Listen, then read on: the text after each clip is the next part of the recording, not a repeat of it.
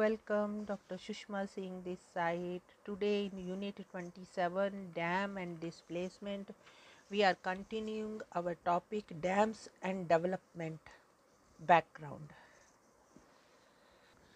Unlike the Mughals, the British did not subsidize construction of wells and tanks. Moreover, heavy land tax did not leave any surplus to invest in irrigation system.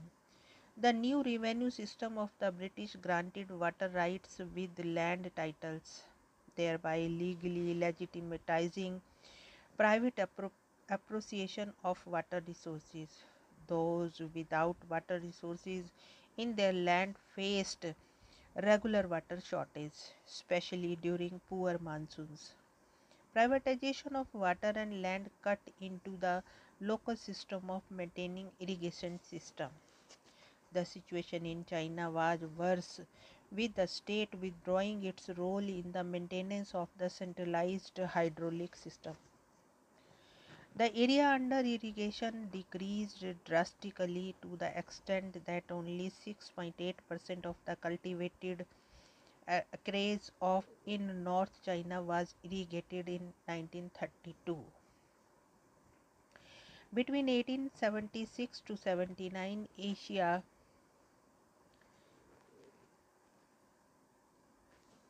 South Africa, Brazil, Argentina, and Morocco reported recurrent drought and famine conditions.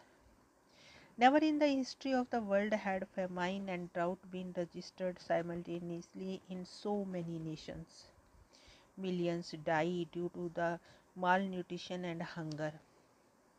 Evidently, climate risk is not given by nature but by negotiated settlement. Since each society has institutional, social, and technical means for coping with risk, famines are social crises that represent the failure of the particular economic and political system.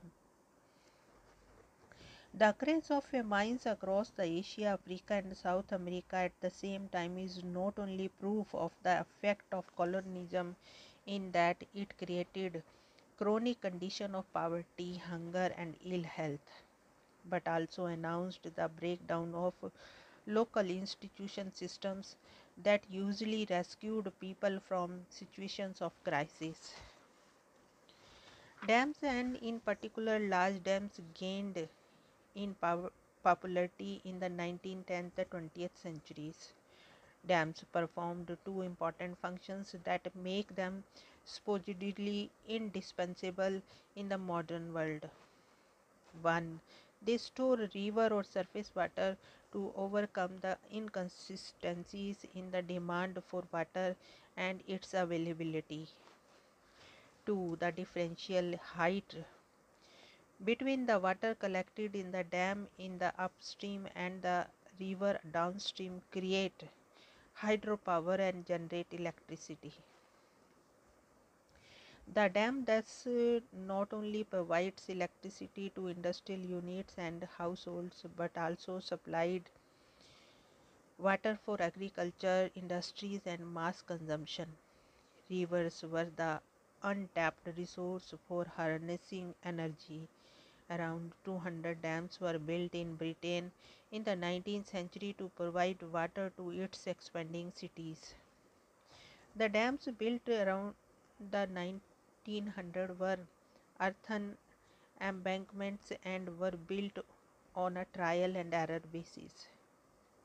Many of the dams built during this time in the world collapsed. The collapse of the Jonestown's Dam in 1889, St. Francis Dam of Los Angeles in 1900, and the water supply dam of the Yorkshire in 1864 killed thousands of people and destroyed entire townships. Large dams, unlike local irrigation systems, are huge structures and are an outcome of centralized planning. That is why almost all large dams are state ventures involving large investments and resources. both human and material. They are an integral part of the large agenda to harness water resources for economic growth and development. The fascination with dams in the United States can be traced to the quest to irrigate the semi-arid region in the West. In 1902, the famous National Reclamation of New Lands Act was passed to reclaim land in the western United States. Irrigation projects were seen as a way to turn arid lands into fertile plains, which would attract the landless from the east to migrate and settle in the west. The West, however, saw the rise in large landlords who benefited from the patronage of the state subsidies. The biggest disaster known in the history of the US is the collapse of the Hoover Dam in 1931. Though the latter did not dissuade the faith in the large dams in solving the problem of water and power, the former United Soviet Union USSR was no exception in this regard. Motivated by the conviction to build a strong socialist nation, dams were viewed as important structures of centralized resource mobilization. As in the United States, it was a grand state project staffed by numerous engineers, officials, junior staff, and workers.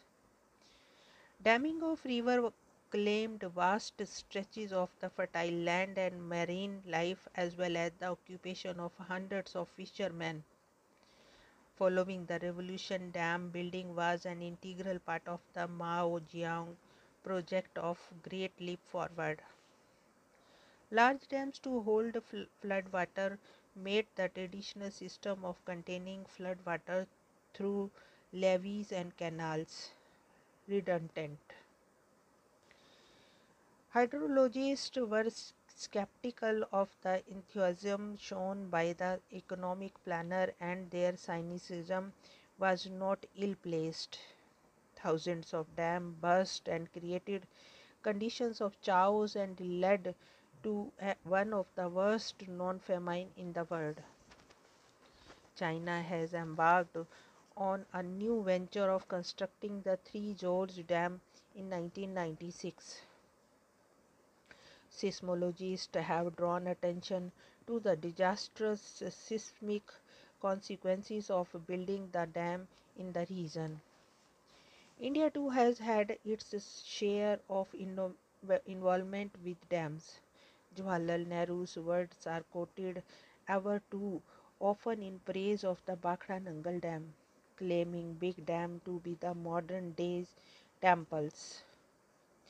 But Nehru too overcame with his fascination for big dams subsequently, as is evident in the following statement. I have been beginning to think that we are suffering from what we may call disease of Gangetism.